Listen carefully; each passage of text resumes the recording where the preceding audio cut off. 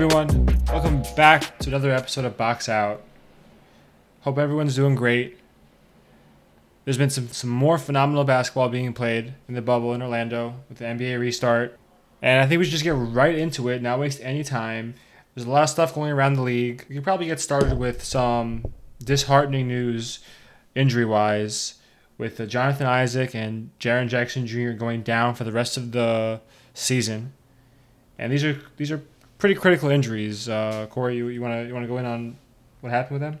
For sure. I mean, they're both teams that are toward the bottom of the standings. You know, Magic have their spot secure, but Memphis, I think Memphis, this takes a pretty big toll on their chances for the play-in because they are already struggling with Jaren Jackson Jr. healthy, and now with him out. You know, their depth is a question too. It's going to be interesting how such a young team with a new coach in such a situation like the bubble, how they react, in my opinion. But I feel like both of these injuries, man, they suck. You hate to see anyone get hurt, especially in a time where basketball was gone for a while. I'm sure these guys were working really hard to get back in the flow. And then just like that, the season gets cut short. Yeah, Jaren Jackson tore his meniscus in that game versus New Orleans. Terrible. He was huge for Memphis the whole entire season so far in these 3 games that they've played. Even though they're 0-3 so far in the seeding games, they would be getting blown out if it wasn't for Jaren Jackson. I think he's been their most consistent and best player so far in these 3 games. He's averaging 25 points a game, almost 2 blocks. But the thing about Jaren Jackson that's so vital for this team is he spaces the floor so well. They have a guy like Ja Morant who's always constantly on a high motor, getting to the rim, getting to the basket, trying to create for himself and teammates. When you have your big man out of the paint and out of the three-point line, it just creates so much more space for everyone else. Ja Morant can drive without having to worry about a center being in the paint. And if a center does come in, they have shooters all over the court, especially Jaren Jackson Jr., who's been shooting lights out from 3 so far. So I think they're going to miss him a lot, especially since they're trying to get that last seed in the West, trying to force the play-in game so that they only have to win once instead of twice. And it's looking kind of slow for them, honestly. Jonathan Isaac, who sprained his left knee back in the winter when the season was still going regularly before COVID, he sprained his left knee, was out for the rest of the season. And for some reason, Orlando decided to bring him back in the restart right now in Orlando. And it was confusing to me because Orlando's not a team that's going to make any noise in the playoffs, even at a fully healthy team. I mean, they're most likely going to face either Milwaukee or Toronto. And I don't see them beating either of those teams, even with Jonathan Isaac. So they brought back Jonathan Isaac, and he was on a minutes restriction for a while. He looked very well, though. He was hitting his shot. His three-point shot definitely improved. Still plays elite defense, but he had that knee brace on his left knee that he was favoring, and it was just a late game. They were already up by 30 points versus Sacramento. It's a no-contact play, and he just tears his ACL in a meaningless game, in meaningless minutes. It was just so sad to see a guy like that who was really, you could see him improving every day. And just another injury for him. And I hope his career doesn't pan out to be full of injuries. It was a bigger year for him, too. I mean, breakout year. I thought he was an all-defense candidate earlier before the injury, right? It's tough to see, man, because it's the same knee that he hurt earlier in the year. Made him miss 31 of the regular season games toward the end. I know if you guys play fantasy basketball, he was huge with your defensive stats, steals and blocks. But it's tough, man. You're right, too. It's both teams that are, like I said, lower toward the bottom. But still, these injuries, they suck, man. Let's go to a little more of a bright spot in the NBA right now. The Phoenix Suns and Devin Booker specifically. This team has galvanized around Devin Booker, around their coach Monty Williams, and they really came off the ground running in Orlando. They're 3-0 so far. They beat Sacramento, Dallas, and just recently the Clippers on a Devin Booker game winner over Kawhi and Paul George. What a shot. What a shot. And I know that you're a big Monty Williams guy, and I want to hear, I think personally he's transformed this entire franchise with this, because they've always had these just horrendous coaches at the helm for some reason. And I've always respected Monty as a coach, and I want to hear your thoughts on what he's doing with his team right now. I mean, the Suns had a great stretch in the beginning of the season, but I think their youth showed towards the middle and before the season was suspended. But Monty Williams, he's always been that type of guy to change the culture. And Robert Sarver, Suns owner, always very questionable decision making. He's up there with my boy James Dolan and some of the worst owners in the league, possibly. It's nice to see, though, with Monty, especially coming back after his wife's death and that terrible accident. They have DeAndre Ayton, Devin Booker. They signed Kelly Oubre to that extension. They have a nice core there, especially with their past coach, Igor Kokoskov, who's on the Sacramento Kings now as assistant coach. It's nice to see the Suns actually getting back. They have a tough road ahead in the bubble. They are 3-0 so far. Devin Booker's carrying them, but I think it's hurting without Kelly Oubre. Kelly Oubre's out for the year. Didn't come to the bubble to play with his injuries. Do you see them getting into that contention for the play-in? I don't think it's impossible. Looking at the standings right now, they're only a game and a half back of the 9th seed. The only problem is the schedule. They play Indiana, Miami, Oklahoma City, Philly, and Dallas. So they can't really beat anyone, and that directly is in front of them. That would help them get over them. That's the only issue. But they're playing extremely great basketball right now. Devin Booker is playing at such a high level. I've been a Booker fan. I mean, you can attest to this. I've been a Booker fan ever since he came into the league. You have. I'll give you that. I love the way he plays. The only problem I always had with him was the Suns were always a bad team. Always, yeah. That. And you can't really put the blame on him because the Suns are just such a poorly run organization that they never really put the pieces around him or the coaching around him to help him succeed. And I gave him a lot of flack for it before, even though maybe he didn't deserve all of it. I still love him as a player, and I still do. But now look at this year, what James Jones, the general manager, has done. He's really put a solid group of guys around him. And just a quick thought, off topic here. A lot of people are on the Suns for trading away TJ Warren for cash considerations, and now he's becoming this bubble star overnight, as we'll talk about a little later. But people have to remember, the Suns had, and still have, so many wing players. TJ Warren, he signed a 4-year extension in the fall of 2017, and the Suns really needed the cap space to go out and get guys at other positions that are going to help them. Ricky Rubio is a huge addition because they needed a point guard next to Booker. And he's been great. Ricky Rubio's been great. Yeah, before Monty Williams, Devin Booker was really forced to play the point guard of the team because they have these random guards playing point guard. Tyler Ulis, Elliot Okobo, just random guys that are not going to help Devin Booker evolve to the player he is. And it should be, and his ceiling. And Ricky Rubio is a guy that just pass first point guard, can score the ball, plays defense. He's a perfect complement, I think, to Devin Booker.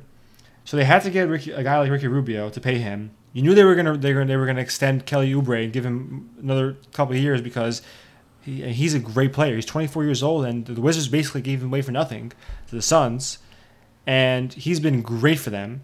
I think him and Devin Booker have a great future together. And then they also had to pay their first round picks. They had to pay Cameron Johnson, who they just got, who's a knockdown shooter.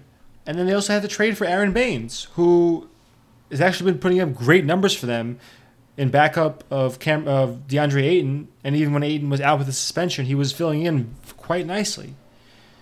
So even though the people want to make fun of the Suns and, poke fun at them, and it's great for jokes, but the Suns have made a pretty damn good roster. And they let go of TJ Warren, but honestly, I don't see where TJ Warren fits on this team. There's a lot of people on this team that get buckets already. And I think, again, to your point with Monty Williams, I think he's really transformed Devin Booker into not just a scorer like everyone thinks he is. His assists are the same as they were last year. But honestly, I just rewatched that Suns Clippers game today. This guy is making the right reads. It was a tie game in the fourth quarter with 1:45 left. Devin Booker gets a screen from Ayton, and usually it's a pull-up jumper off a screen 99% of the time last year for Devin Booker on that kind of play. On a screen, he pulls up for the jump shot, especially in a tie game late in the fourth quarter. But he makes a drop-down pass to Ayton, who's pretty much open for a layup, gets the and one, and just those kind of plays show the growth and maturity of Devin Booker, who could have easily taken that pull-up jumper, but gets the easy layup plus the foul.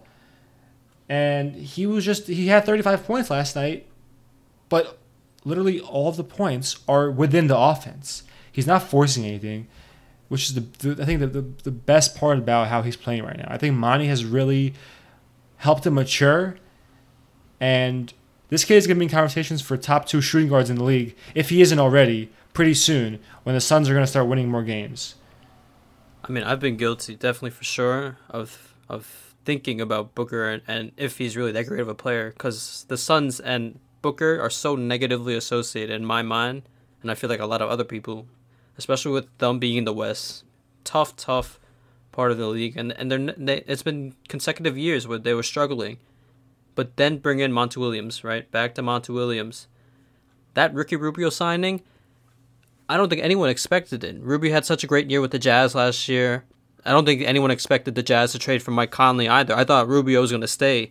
I feel Quinn Snyder had Ricky Rubio playing at such a high level, but I feel Ricky Rubio is playing even at a higher level now with Monty Williams, and just like you said, I agree.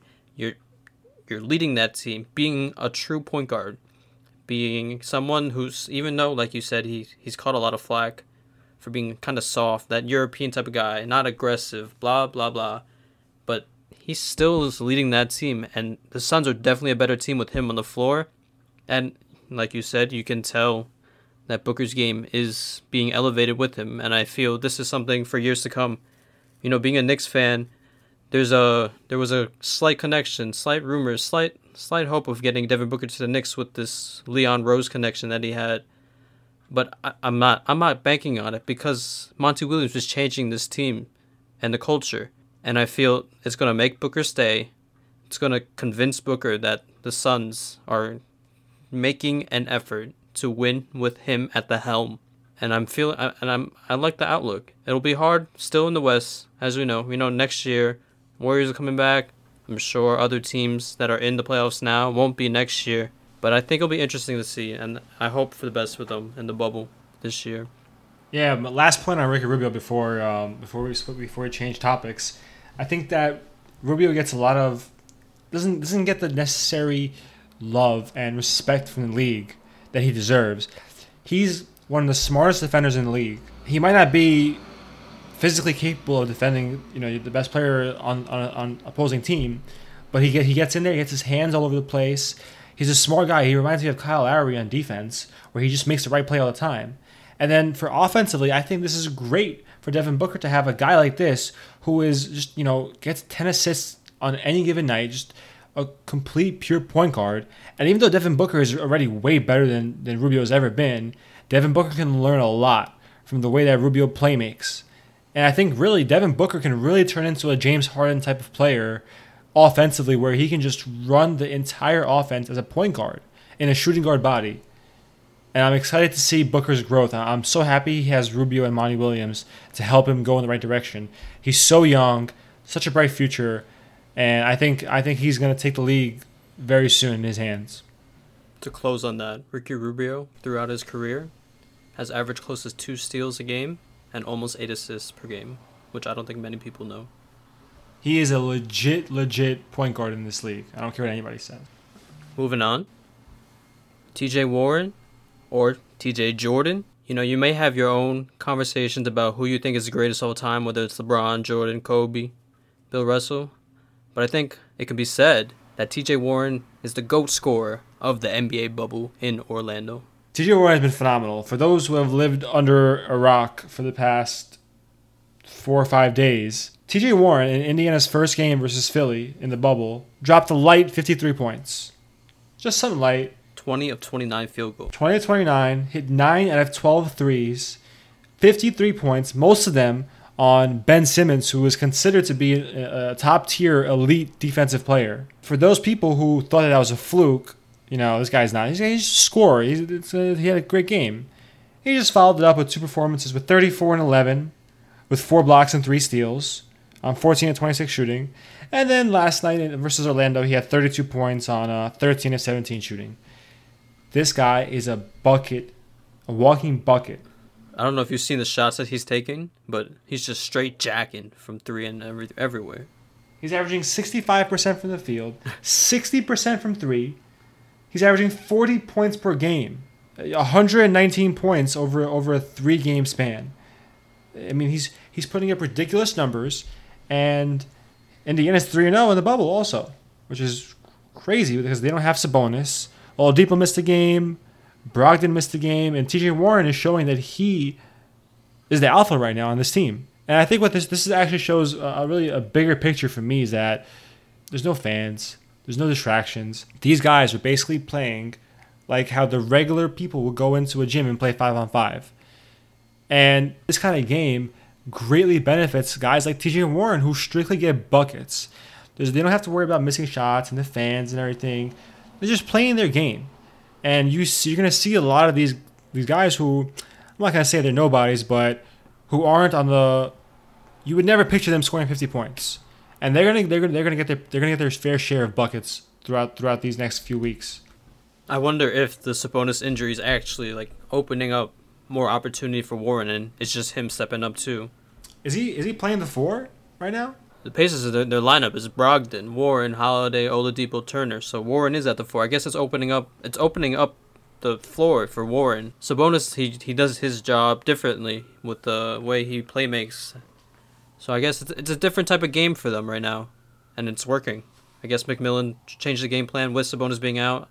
I don't think Sabonis is expected to play. Yeah, it has opened up the floor for him a lot. And I'll be honest, I'm not really sure what else to say about the Pacers. In my eyes, they're just so boring. They're a well-run team. It's just their style of basketball, man, is not as... They're well-rounded, and they have, Oladipo, Brogdon, Turner. But, let's just move on to the next topic because I'm already bored. So in that same game that T.J. Warren dropped 53, Philadelphia Sixers were having some trouble on the sidelines during the game. Shake Milton got into an argument with Joel Embiid during a timeout. Embiid went on to say after the game it was just miscommunications. They had to communicate more. But if you've seen the video on Twitter, it definitely did not look good, especially after it being the first game in the bubble. Sixers did not look good, and I know me and Steven had championship aspirations for them in the bubble. Then Shake Milton leads up that argument with a game winner, big shot against the Spurs on the following Monday. And for someone that wasn't starting early in the year, Brett Brown changes the lineup, puts Ben Simmons at the 4, starts Shake Milton. This is something big for the Sixers, especially coming off a very important win against the Spurs. I think Cory put it a little bit lightly when he said there's a disagreement with Shake and Joel. Basically, Shake Milton got screened off and really didn't get back into the play, which basically lets an open score for the Pacers. And Embiid just was like talking to him, letting him know that he messed up, and throws the ball really lackluster to him on the inbound, which gets stolen away, and then the Pacers score again, which leads to a timeout. You could see on the sideline that Shake, Milton, and Joel are going at it back and forth talking. You couldn't see what Joel Embiid was saying, but the reaction that Shake gave off, and he literally lunges at him, you could tell Joel Embiid might have been pretty disrespectful at that moment, saying something to the young guy. And I don't blame Embiid either. And Milton has really no place to question Joel Embiid. And Embiid is just Joel Embiid. You know that's going to happen. Yeah, and so Milton finished the game with 0 points, had 5 fouls, only took 1 shot, and the Sixers lost to a shorthanded Pacer team, and not to mention Warren, the 53 points.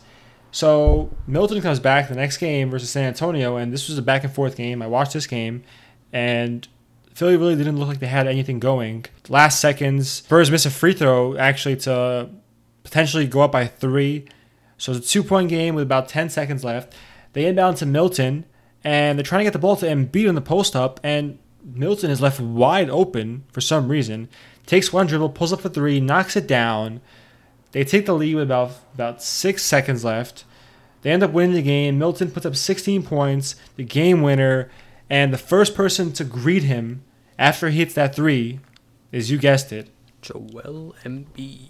Which, it had to be, he had to feel good about that for him, because coming off that tough game with Indiana with the arguing and the foul situation he had, it was good to see Milton get something going for him. I think this is the positive momentum that Philadelphia needs going into these next 5 games for the playoff seedings. And I think it'll be very vital to their success throughout the playoffs, how this positive momentum gets them going. That type of shot could be a literal season changer for them if they keep it up. They've looked awful. Even that game in San Antonio, even though they won, they were just playing awful basketball. It was embarrassing. They played so well in the scrimmages. I mean, we were so excited about this team. Yep. Watching Ben Simmons at the 4, Horford off the bench, Simmons shooting threes finally. He hasn't taken 1 3 yet in the actual games that count, which is killing me. And then so they come out versus Indiana and San Antonio and just play a horrible basketball. So inconsistent. Whenever Embiid goes off the floor, they're just a completely different team, so much worse. And Simmons is not playing that great. Horford's not playing that great. But the Shake Milton game winner, things like that are what spark a team to go on a run.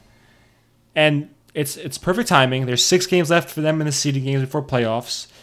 And I think that if they can get some good momentum, and listen, people are already giving up on Philly because they're so sick and tired of having hope for them and then everything falling apart. But I'm still sticking with this team. And I think that I'm still going to watch every game. And I think that this Milton 3, this game winner, is really going to energize them and push them to a playoff run. And honestly, what's been forgotten with how bad Philly has been playing is how good Joel Embiid has been. They haven't had any national TV games, so it hasn't gotten much recognition yet. But the first, versus Indiana, Joel Embiid put up 41 points and 21 rebounds with 3 blocks. I mean, those are Shaq numbers. And they lost, but and in the second game, he puts up 27, 9, and 5. And he's been playing like a man on a mission. He's been dominating on the inside. You don't want to wake this team up. I know I keep saying it, but you don't want to wake this team up. To cap off this episode, we want to look at the standings really quick. Everyone has played 3 games through the bubble. These are the standings as of Wednesday morning. In the West, the Lakers clinched the 1st seed. They will end up playing whoever gets the 8th or 9th, whoever gets in from the play-in with the 8th and 9th seed. The Grizzlies seem to be fading away. We talked about Jaren Jackson Jr. hurt. Their future playoff hopes do not look too good right now. Portland Trailblazers blazing hot. Carmelo Anthony again. 3 to the dome Melo. Big win against the Rockets. Spurs, that tough loss against Philly might hurt them even more, even though DeMar DeRozan has been playing like crazy with no LaMarcus Aldridge. The Pelicans, big win against the Grizzlies, who are again fading. And the Suns also. They are still in contention in the fight for the 8th and 9th seed. Going to the East. Big storyline. As you know, Bucks have the 1st seed pretty much locked up. I think the big fight here, though, is the 3rd seed. Heat had a big win against the Celtics on Tuesday night. It'll be interesting to see if they can get that 3rd seed because, as you know, in the second round of the playoffs, the 4th and 5th seed matchup, whoever plays that matchup has to face the 1st seed, which are the Milwaukee Bucks. And I'm pretty sure if you're a team in the NBA, you'd probably want to avoid the best team with the best record as long as possible in your quest for reaching the NBA Finals. So if the Heat can actually get to the 3rd seed, do you think that'll be easier for them to get to potentially Eastern Conference Finals? Well, yeah, you wanna avoid Milwaukee by all means. So if that means that you gotta go to Toronto and Philly back to back in rounds, I think you take that all day versus then trying to face Milwaukee because, again, no one wants to face Giannis. No one wants to face that team. That is an extremely talented and well-coached team. You know who the Bucks actually should be afraid of? Don't say it. The Brooklyn Nets. Don't let the Nets get hot. As you guys know, don't let. Oh, my bad. As you guys know, Steven is a die-hard Nets fan. I question how he became a Nets fan his whole life. Don't let the Nets get hot. What a game yesterday afternoon. The Nets rested their top 3 players, Karis LeVert, Jared Allen, and Joe Harris. Were severely undermanned as is. Our starting lineup consisted of Tyler Johnson, Garrett Temple, Rodion Kurucs, Timothy Luwawu Cabarro, and at center, Lance Thomas. And we managed to put up 73 points in the first half versus the Bucks and their starters with Giannis, Middleton, and Eric Bledsoe. 73 points versus them, the starters. And yeah, Mike Budenholzer tried to save face, and he decided to bench Giannis and Bledsoe and Middleton, so it wouldn't look that bad losing to the Nets. You know, when people turn the game on, they're going to see the whole bench in the game for the Bucks. Like he benched them. It was clearly load management. Relax. Yeah, but he was trying to save face. And at the end of the game, he said it was all part of the plan. Yeah, all right, listen, bud. You lost to a superior team. It's okay. You don't have to. You take the loss. The Nets are the better team. It's fine. Steven genuinely thinks that the Nets are the better team. All I'm saying is the Bucks are trying to avoid the Nets at all costs in the first round. They don't want to see them in the first round. And I wouldn't either, honestly, if I'm the Bucks. Most of this is a little over-exaggeration. Don't let the Nets get hot. All right? Because we beat the best team in the league. We're coming for that 7th seed. And I just want you guys to remember one name. Chris Chiozza, all right? Chris Chiozza. But actually, on a serious note, before we finish up here, I wanted to give a special shout-out to Jamal Crawford. Back in the league, getting buckets, dropping dimes. He only played 5 minutes for the Nets yesterday and then tweaked his hamstring. But it was great to see him back on the court and doing what he does best. But anyway, all right, guys. Well, that's going to be it for this episode of Box Out. We went through a lot as usual. And we appreciate you guys tuning in. If you guys don't mind, go follow our Instagram and Twitter at BoxOutPod. You know, we're going to be putting out more info soon on a potential raffle. So if you want, please give us a follow. Stay tuned. We will update that regularly with episodes, with information about episodes. Make sure you subscribe to the podcast. Leave a review. And we appreciate all the continuous support. We'll be back on Tuesday. And I'm sure a lot's going to change from today and Tuesday. So we'll see you guys next week. Peace, guys. Later.